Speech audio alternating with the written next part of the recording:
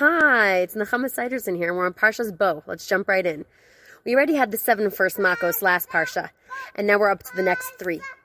And before the Makkah, the plague of Arba, locust, come, Moshe says to Paro once again, let my nation go, or you're going to have the next Makkah. And after a discussion with his servants, Paro wants to just offer Moshe, just let the elders and the leaders go into the desert to worship for 3 days. He wants to leave everyone else behind as a collateral. So he says to Moshe, who did you have in mind to send? And Moshe says, everybody. Men, women, children, old, young, everybody. And so Paro says, okay, let's compromise here. How about just the males? No deal. And the locusts come. What's interesting to look at it into this conversation is the insight into how Paro viewed serving Hashem, serving a god, and how Moshe viewed it, or Judaism, and that for that matter. See, Paro said, "Go worship to the gods. Why do you need everybody? You just need to go do your sacrifices and come back." And Moshe said, "No, this is a chag. This is a celebration, a circle around Hashem.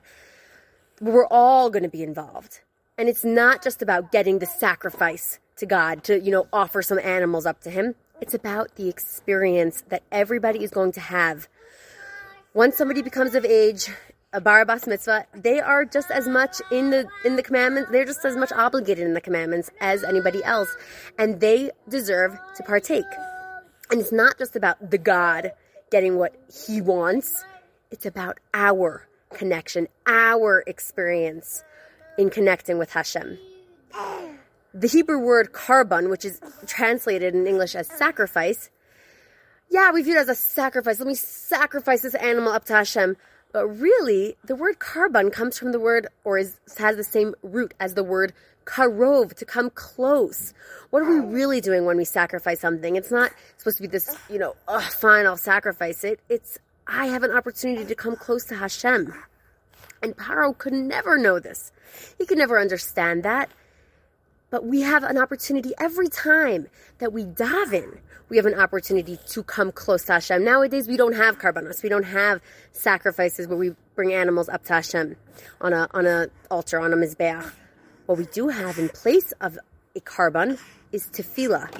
That's in place of karbanos. We have prayer. And we can actually take this and use the same insight into prayer.